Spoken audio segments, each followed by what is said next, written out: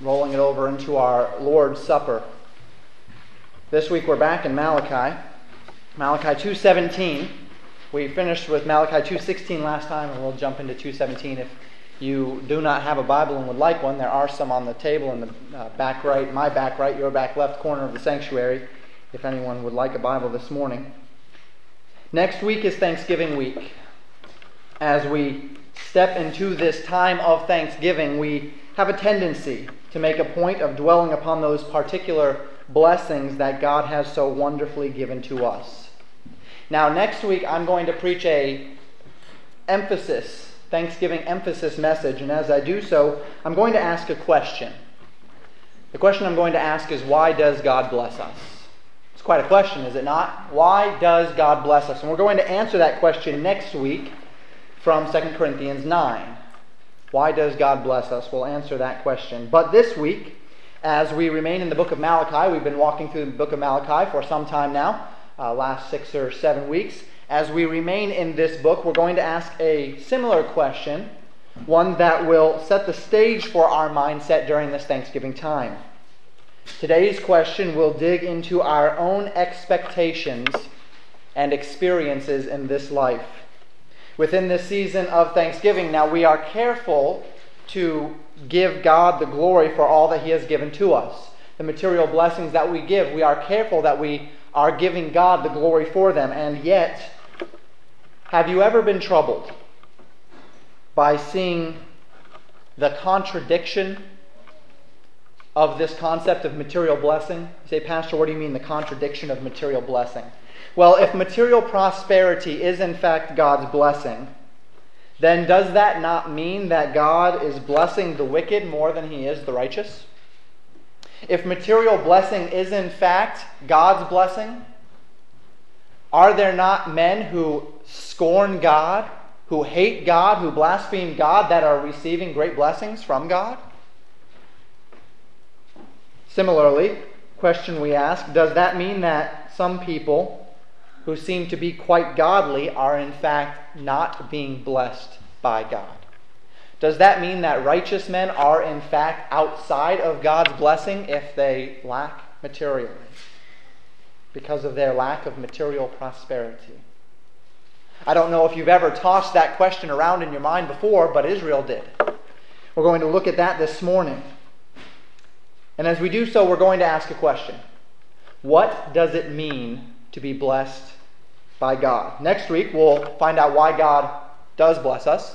This week, we're going to ask, what does it mean to be blessed by God? And what we will see from the book of Malachi today is that while material prosperity is truly a blessing from God, it is not a proper measurement of God's approval, God's favor, or certainly spiritual reward. Let me say that again. While material prosperity is in fact a blessing from God, it is not a proper measurement of God's approval, God's favor, or of spiritual reward. We're going to make this a two-part sermon. I apologize I had to do that, but there was just too much material, so we'll finish off the second half of this sermon this evening. For those of you that will be here, for those of you that simply cannot, they will be online for you to listen to later. We're going to look at the first of two warnings this morning. Two warnings from the book of Malachi concerning our understanding of God's blessing and God's favor in this life and in eternity to come. The first point this morning, and this will be the point that we'll look at throughout the entire morning service, is this: do not confuse material prosperity with God's favor. Do not confuse material prosperity, things like riches, things like plenty in this life, with God's favor. Let's go ahead and read the whole passage. We'll be parking in Malachi 2:17 this morning, but let's read Malachi 2:17 through 3:6 as we begin. God speaking to Judah here through the prophet Malachi. Ye have wearied the Lord with your words. Yet ye say, wherein have we wearied him? When ye say, every one that doeth evil is good in the sight of the Lord, and he that delighteth in them. Where is the God of judgment? Behold, I will send my messenger, and he shall prepare the way before me, and the Lord, whom ye seek, shall suddenly come to his temple, even the messenger of the covenant, whom ye delight in. Behold, he shall come, saith the Lord of hosts. But who may abide? the day of his coming. And who shall stand as he appeareth? For he is like a refiner's fire, and like fuller's soap. And he shall sit as a refiner and purifier of silver, and he shall purify the sons of Levi, and purge them as gold and silver, that they may offer unto the Lord an offering in righteousness. Then shall the offering of Judah and Jerusalem be pleasant unto the Lord, as in the days of old, and as in former years. And I will come near to you I will come near to you to judgment, and I will be a swift witness against the sorcerers, and against the adulterers, and against the false swearers, and against those that oppress the hireling in his wages, the widow and the fatherless, and that turn aside the stranger from his right. And fear not me, saith the Lord of hosts. For I am the Lord, I change not. Therefore ye sons of Jacob are not consumed. We will be focusing primarily on Malachi 2:17 this morning as we emphasize this first warning: don't confuse material prosperity with God's favor. Now, as we continue through this list of divine controversies that God has with Judah, we find ourselves in the last of three examples of how Judah had failed to honor and fear God. We can trace this back to, in fact, the first chapter of Malachi. First, they failed to fear him by offering polluted sacrifices, as you recall. Second, they failed to honor him by profaning his holiness. And then finally, today, we're going to look at how they failed to honor him by misrepresenting his justice. By misrepresenting his justice. God tells the people through the prophet Malachi that they have wearied the Lord. That's what he says in verse 17. Ye have wearied the Lord with your words. This word wearied in the Hebrew was often used to reference hard labor or the results of hard labor. It was a word describing God as being exasperated with his people. Now, you all are familiar with the concept of being weary. There are many wearinesses that we find in this world. There is the weariness of physical labor. I used to be a roofer, and I think of all professions, I would be hard-pressed to find too many that understand weariness more than being a roofer. You get up on that roof, and of course the sun is reflecting off the roof, and you're dealing on asphalt shingles, and so you're up at the 100 and 110, 120 degrees on that roof. You're carrying heavy bundles of 90-pound shingles. You're moving back and forth. You're trying to be quick because you're trying to beat the heat of the day. You're up early. You're on the roof all day. You're dealing with nails. You're getting scrapes. You're throwing things off. You're up and down ladders. It's a lot of work. That's weariness. That's the idea of this word. It's that achy feeling, but you know what? It's after a day of good, long, hard work. I never minded being weary at the end of a roofing day. I felt like I earned my money for that day. But you know, there's a different kind of weariness. Have you ever been wearied with words? It's the feeling you get after trying to have a civil discussion of differences with an unreasonable person.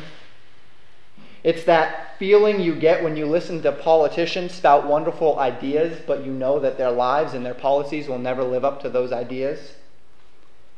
That's a weariness of words. And there's really no silver lining to weariness of words, is there? There's a silver lining to hard work, good hard labor. At the end of the day, you feel like you've accomplished something. But when you're dealing with weariness of words, there's really not much of a silver lining. You're just plain exasperated. You're tired at the end of the conversation. You're frustrated at the end of the conversation. You just don't want to deal with people anymore. In this case, it is the weariness of hearing someone say the same argument or the same lie, the same untruthful information. And that's what God was weary of. He says, you have wearied the Lord with your words, yet ye say, wherein have we wearied him? This is why. When ye say, every one that doeth evil is good in the sight of the Lord, and he delighteth in them, or where is the God of judgment? See, there was an untruth being espoused. And not only was there an untruth being espoused, but that untruth was being propagated about God. And it wearied God. The people of Judah were guilty of repeatedly and severely misrepresenting the character of God. We all know that the world does this every day. Sinful man is ever eager to misrepresent the character of God. We know this. It is one of man's greatest manifestations of sinful pride that he is engaged in a constant effort to slander the character of God in his word and in his action. But the reason why God was so wearied was not necessarily because of what they were saying about him. This is the things that the unbelieving world says all the time about God. But he was more wearied because of who it was that was saying these things. Who it was that was misrepresenting God. See, Judah, as we all know, was a part of the nation of Israel. Israel was a very peculiar, particular people unto God. This group of men and women were not simply another pagan nation. They were a peculiar people. They were in existence for a specific purpose, and that purpose was the glory of God. As we have mentioned many times, many of us have memorized Israel's purpose, that they would be rightly related to God so that they could show others how to be rightly related to God. That was Israel's entire purpose as a covenant nation, to be rightly related to God so that they could show others, other nations and other individuals, how to be rightly related to God. So can you begin to understand why God was weary? Can we begin to see that God's weariness was not necessarily because there was a people on earth misrepresenting him? There always have been. But because God's earthly representatives were the ones misrepresenting him. The very people that were set apart to represent God were the ones that were espousing untruths about God. It's as if you owned a company and you had salesmen. And the entire purpose of those salesmen was to go and sell your product. And they would go and they'd knock on a door and they would do nothing but tell people how terrible your product was all day. And then they'd go and they'd knock on the next door and they'd tell them how nothing but terrible things about your product all day. That would be pretty frustrating, would it not? You might expect that your competitors would say terrible things about your product. You might expect that those people that don't like you might espouse improper things about your product. But you wouldn't expect that those who you had specifically chosen to represent your product would be misrepresenting your product. That was the weariness that God was experiencing here. So let's look a little bit closer at these false claims that Israel was espousing about God. The people of Judah were claiming that everyone that doeth evil is good in the sight of Jehovah God, and he delights in them. Literally, the people of Judah were claiming that God's love and favor were being shown to those that disobey God. That God was delighting in those who were doing wickedness. That those who disobeyed God's law were more favored by God than those who followed God's law. The second question that they were asking, the second claim, the misrepresentation, is found at the end of that verse. Where is the God of judgment? Literally, why isn't God judging the wicked? Where is God's judgment? God says he's a God of judgment. God says he'll judge the wicked, and yet all I see is the wicked prospering. What is going on here? God simply delights in the wicked. That was their conclusion. God simply delights in the wicked. Now, let's be quite clear here. This is not an unusual thought for a believer to have. In fact, there are numerous passages of Scripture that revolve around this very thought. Psalm 73 is the one I'm going to use as our example this morning. The psalmist was nearly overcome with the inequity of life for the righteous in this life. Listen as I read to you, or you can turn there. Listen as I read the first 16 verses of Psalm 73. Truly God is good to Israel, even to such as are of a clean heart. He starts out well. He says, but as for me, my feet were almost gone. My steps had well nigh slipped, for I was envious at the foolish when I saw the prosperity of the wicked. For there are no bands in their death, but their strength is firm. They are not in trouble as other men, neither are they plagued like other men. Therefore pride compasseth them about as a chain. Violence covereth them as a garment. Their eyes stand out with fatness. They have more than heart could wish. They are corrupt. They speak wickedly concerning oppression. They speak loftily. They set their mouth against the heavens, and their tongue walketh through the earth. Therefore his people return hither. The waters of a full cup are wrung out to them. And they say, how doth God know? And is there knowledge in the Most High? Behold, these are the ungodly who prosper in the world. They increase in riches. Verily, I have cleansed my heart in vain, and washed my hands in innocency for all the day long. have I been plagued and chastened every morning. If I say, I will speak thus, behold, I should offend against the generation of thy children. When I thought to know this, it was too painful for me. I'm going to stop there. That's the first 16 verses. Have you ever been there before? Have you ever been there before? You look at the prosperity of the wicked and you say, what is going on here? You look at their riches. You look at their fatness, as the scriptures say, how healthy they are. If I get sick and go to the doctor, I have to hope I have enough money to cover whatever it is. If they get sick, they can buy whatever they want. They can find the best medical care. If I need a heart transplant and they need a heart transplant, they can get on the list and then they can probably bump themselves up a few on the list. Why? Why, God? Why so much prosperity for the wicked? Have you ever questioned the sacrifices that you've made for God? The psalmist here says, verily I have cleansed my heart in vain. I have done all of this righteousness and it's been empty. I've washed my hands in innocency. If there is no material benefit for my efforts, then why am I making the effort to begin with? Have you ever asked these questions before? Even Jeremiah. You think, well, this is a psalmist, okay? Maybe it's just not that often. Listen to Jeremiah in Jeremiah 12, 1 and 2. He begins right again. He says, righteous art thou, O Lord, when I plead with thee. Yet let me talk with thee of thy judgments, Jeremiah says to God. Wherefore doth the way of the wicked prosper? Wherefore are all they happy that deal very treacherously? Thou hast planted them, yea, they have taken root. They grow, yea, they bring forth fruit. Thou art near in their mouth, and far from their reins. This is not an uncommon thought for a righteous man to have. It seems as though every believer at some point in their lives comes to the place where he cannot help but wonder why wicked men seem so blessed in the midst of their sin and why God simply doesn't judge them.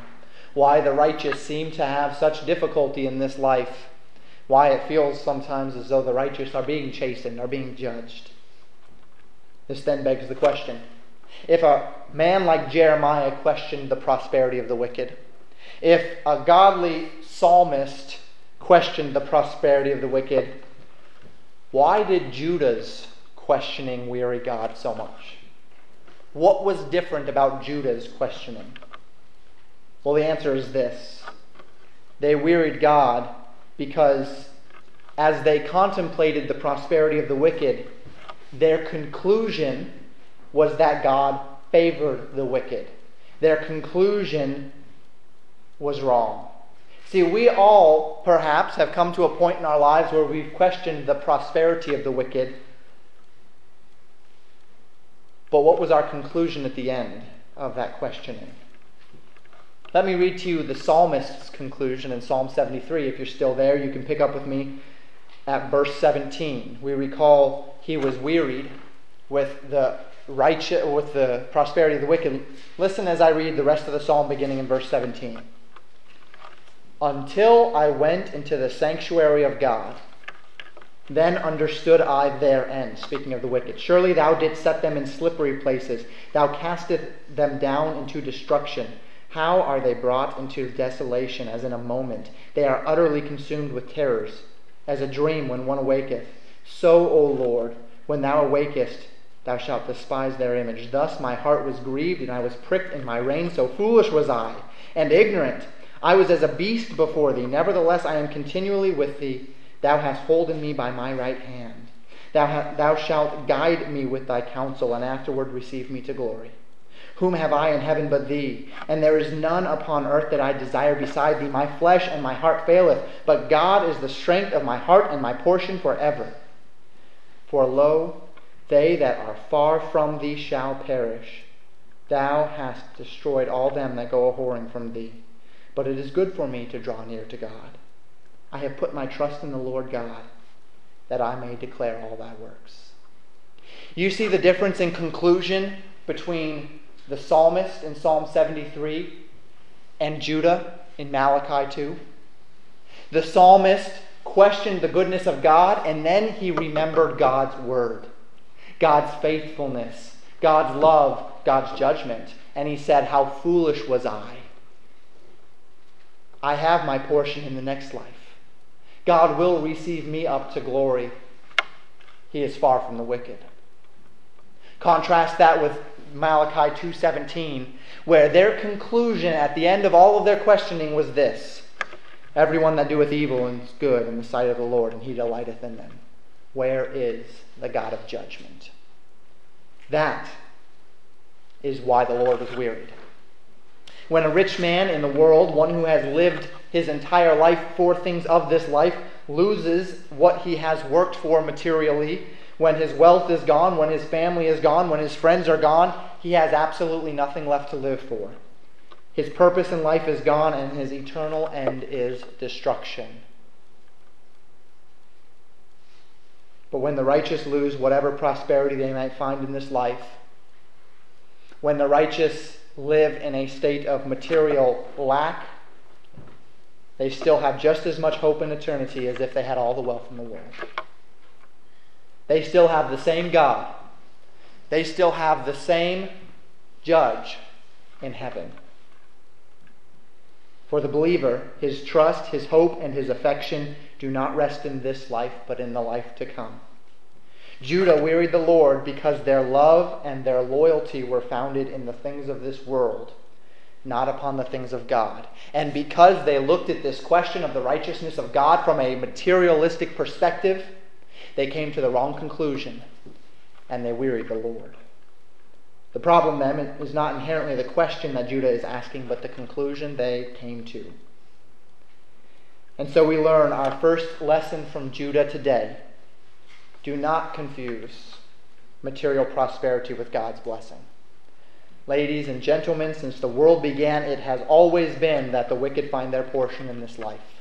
Since the beginning of the written record, those who live unrighteous lives have still found material prosperity. And we know that it's still a blessing from God. Jesus Christ tells us in Matthew 5 that God sends the sun to shine on the unrighteous and the righteous. He makes the rain to fall on the righteous and the unrighteous. The fact that the unrighteous are receiving the blessings from God does not mean that God is showing them spiritual favor. He's simply a God that is materially blessing the righteous and unrighteous alike, as he sends the rain down from heaven, as he sends sunshine down upon them. You know, the same holds true for ministries. One would like to think that a church or a ministry that grows does so because God's hand of blessing is upon them. One would like to think that a church that has many thousands of members has many thousands of members because God has blessed their ministry. One would like to think that material prosperity in a ministry is a sign that that ministry has the favor of God, but we must be careful. We must be careful when we look at material prosperity and try to connect it to God's blessings.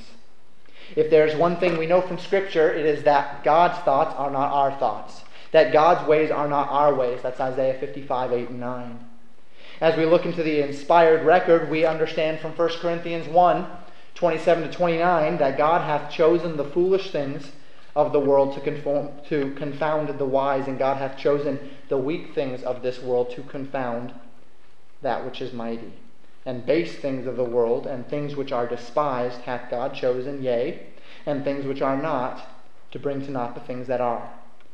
For this purpose, as God states it in 1 Corinthians, that no flesh should glory in his presence. God's system doesn't work like man's system. God's mind doesn't work like man's mind. God doesn't see prosperity and blessing the same way we see prosperity and blessing. And it is our responsibility as God's people to conform our mind to God's mind, to allow God's way of thinking to override our own perceptions and our own expectations in this life. And I'm not just preaching to you, I'm preaching to myself. Don't think it's not difficult to be the pastor of a small church. To see a church that's still small, and to feel as though, is God blessing? And to wonder if God is blessing that church down the road because they have more people. That's our mindset. That's how we function. That's how we think. But if we're thinking the way God's thinking, and we place our loyalty upon the Word of God, then perhaps we would perceive the blessing of God, the favor of God, spiritual favor, in a little bit of a different light. Now, this is not to say, please don't get me wrong, that God does not ever materially bless his servants. This is not to say that God's people cannot find comfort and prosperity in this life, but to say that material blessing should be the expectation of those who follow God in this life is to deny a very basic understanding of Scripture. Certainly there were men like Abraham, there were men like Isaac, there were men like Jacob, men who had great wealth in this life. But there were also men like Elisha. There were also men like Isaiah, men like Ezekiel, like Jeremiah. The list is quite a bit longer, in fact, as we think of Paul, as we think of John the Baptist, of men who lacked materially. Even the Lord himself had no place to lay his head, did he not? The biblical record reveals many men who were physically blessed, but also reveals many men who lived a large portion of their lives serving God in the midst of great material lack. So let's take a few moments this morning and attempt to understand God's design through his blessings, both physically and spiritually. You have 3 questions if you have that note sheet this morning. We're going to answer these 3 questions briefly. The first question will be the entire focus of next week's sermon. So if you just want to put "see next week" in that little portion, you can do that, or you can take brief notes this week and we'll elaborate on them next week. Question number 1. Why does God physically bless us?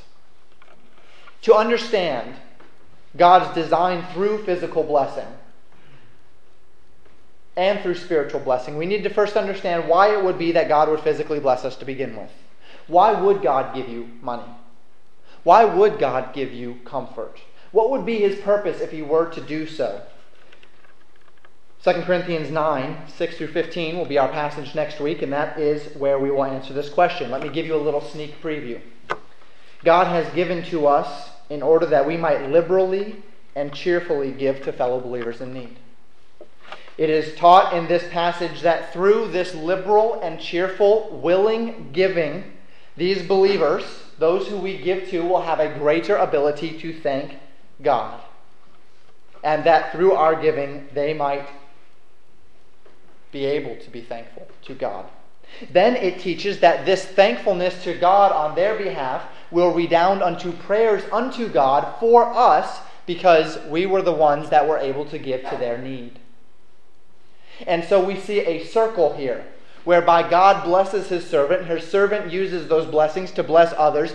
Those people then are thankful to God for the blessings that they've received from you, and then they pray for you, thanking God for you and asking God to bless you for the blessings with which you have given to them, whereby you then receive blessings that you can give again to others.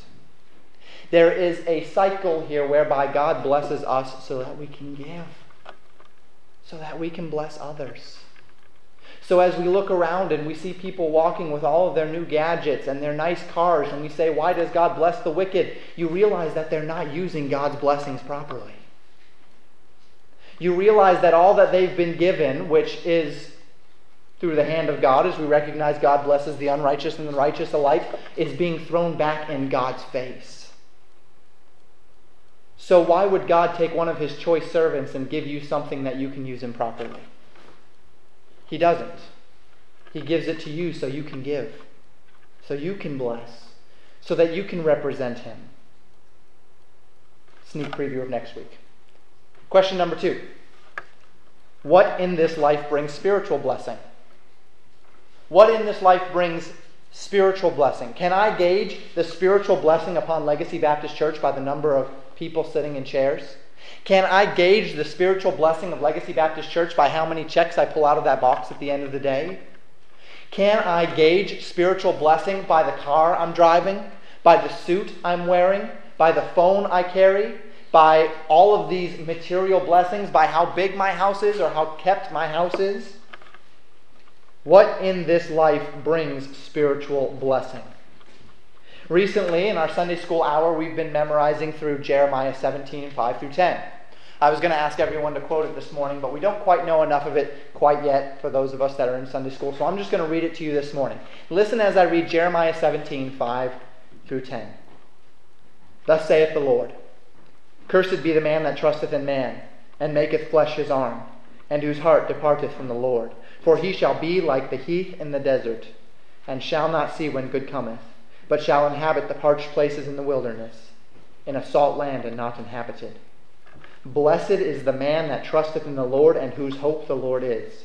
For he shall be as a tree planted by the waters, and that spreadeth out her roots by the river, and shall not see when heat cometh, but her leaf shall be green, and shall not be careful in the year of drought, neither shall cease from yielding fruit. The heart is deceitful above all things and desperately wicked. Who can know it? I, the Lord, search the heart. I try the reins, even to give every man according to his ways and according to the fruit of his doings. Is God talking about material prosperity as he contrasts the righteous and the unrighteous man? He says, I, the Lord, search the heart.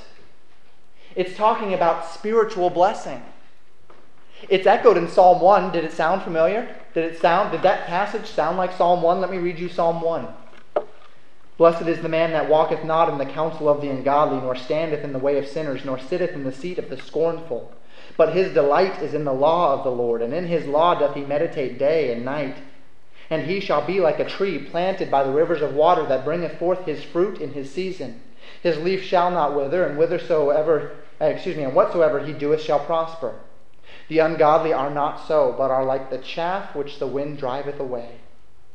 Therefore the ungodly shall not stand in judgment, nor sinners in the congregation of the righteous. For the Lord knoweth the way of the righteous, but the way of the ungodly shall perish. It's not about material blessing. It's about spiritual blessing. Spiritual blessing is tied intrinsically to one's righteousness. In the words of the Apostle Paul in 2 Corinthians 9:10, now he that ministereth seed to the sower, both minister bread for your food, and multiply your seed sown, and increase the fruits of your righteousness. The principle of sowing and reaping is clear. When you sow into the carnal, you reap the carnal. When you sow to the spiritual, you reap the spiritual. Let's ask a third question this morning. Our first question, why does God physically bless us? So that we can bless others. Our second question, what in this life brings spiritual blessing? Righteous living, righteousness. Now, we're not talking about salvation. We know that salvation comes by grace through faith and belief on Jesus Christ alone. We're talking about spiritual blessing. Question number 3. So then, why is material blessing not certain to the righteous? Why is material blessing not certain to the righteous? Material blessing often demands material effort. You must sow into the physical if you are going to reap physical rewards. But folks, God has called many righteous men to give up any effort toward physical abundance or comfort, or rather to sow spiritual seed that reaps in spiritual blessing. Inherent in the spiritual mission of the righteous is the need to refuse physical comfort for the sake of spiritual effectiveness. Now, God has called some men to be ministers in the midst of abundance. God has called others to be ministers in the midst of lack. Paul would often refer to this as the grace which he has given to every man. Perhaps you have been given the grace of a good job. You have been given the grace of money in the bank. It's a grace. It's a blessing. It's a gift. And God expects you to use it. Perhaps you have been given the grace of material lack. Perhaps you have been given the grace of an empty bank account. Perhaps you have been given the grace wherewith you get to rely on God day by day to meet your every need. There are other graces too, are there not? God has given some people the grace to remain unmarried. Whereas most of us would look and say it's God's plan to be married. We know from Scripture that God has given men and women the grace to be unmarried so that they are not devoting themselves to a family. They can rather devote themselves more wholly to God. The Scriptures teach that very clearly. And so why is material blessing not certain for us? Because God has given us all different graces. Perhaps God knew that if we received great material blessing, we could not handle it. Perhaps God knows that if we receive great material blessing, it would divert us from the path. Perhaps God needs to teach us some lessons about reliance. Perhaps God needs us to refuse that which is material so that we can focus ourselves on that which is spiritual without the distractions. Material blessing is not guaranteed to the righteous. And that's God's way. That's God's plan. In fact, the testimony of the Apostle Paul is a testimony of complete material loss, forsaking everything material in order that he might gain the eternal and the spiritual. Consider his testimony in Philippians 3, 4 through 11. He says, "Though I might also have confidence in the flesh, if any other man thinketh that he have whereof he might trust in the flesh, I more. Circumcised the 8th day, of the stock of Israel, the tribe of Benjamin, and Hebrew of the Hebrews, as touching the law, a Pharisee, concerning zeal, persecuting the church, touching the righteousness which is in the law, blameless." Paul runs down his list of things that he had, things that he'd been given by God. He'd been given a great intellect. He was above his equals, his peers, in intellect as a Pharisee. He had a zeal that most Pharisees didn't. He was born a Hebrew of the Hebrews. He was circumcised the 8th day, just like he was supposed to. He was of the tribe of Benjamin. He was a man that had great things in this life. Let's continue with his testimony. "But what things were gained to me, those I counted loss for Christ. Yea, doubtless. And I count all things but loss, for the excellency of the knowledge of Christ Jesus my Lord, for whom I have suffered the loss of all things, and do count them but dung, that I may win Christ and be found in him, not having mine own righteousness, which is of the law, but that which is through the faith of Christ, the righteousness which is of God by faith, that I may know him, the power of his resurrection, and the fellowship of his sufferings, being made conformable unto his death, if by any means I might attain to the resurrection of the dead." See, Paul's testimony was this: I gave up that which was material in order that I might gain that which is spiritual. And perhaps God has called some of us, individuals and families, to do the same. Perhaps we can look out and say, why do the wicked prosper? Well, folks, the wicked prosper because they throw their entire lives into prospering. The wicked prosper because that's all that they live for. And when it's gone, it's gone. Somehow, we as humans have found a way to bottle up sorrow, bottle up contention, bottle up agony in little coins and pieces of paper, and we distribute them, and they leave people empty, and they leave people wanting, and they leave people in despair, and people kill for these little coins, and people cheat for these little coins, and people give up everything that is right for these little coins. And we look at them and we say, why are they prospering? Folks, they're not prospering. Materially, they have abundance until we come into the sanctuary of our God, then understand their end. There's judgment at the end of those little coins for those who are not born again. Again, I'm not preaching against money. Please don't get me wrong. So we must never forget, whether concerning the wicked world around us or even concerning the prosperity of religious ministries, that material prosperity is not the same as God's blessing. And when we misrepresent God's character, stating that God's blessing and favor are upon the wicked due to their prosperity, we weary the Lord with our words, and we reflect dishonor upon his name.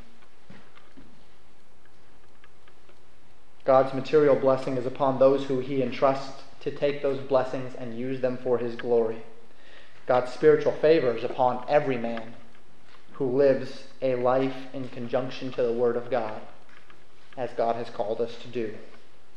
Now this evening we will explore the second lesson to learn from Malachi 2:17 through 3:6. We'll look specifically at Malachi 3:1 through 6, and we'll find out that not only does God's material provision not reflect necessarily God's blessing or God's favor, but we'll find, second, that when God does judge the hearts of men, judgment will in fact begin at the house of God. Judgment will begin at the house of God. Let's pray.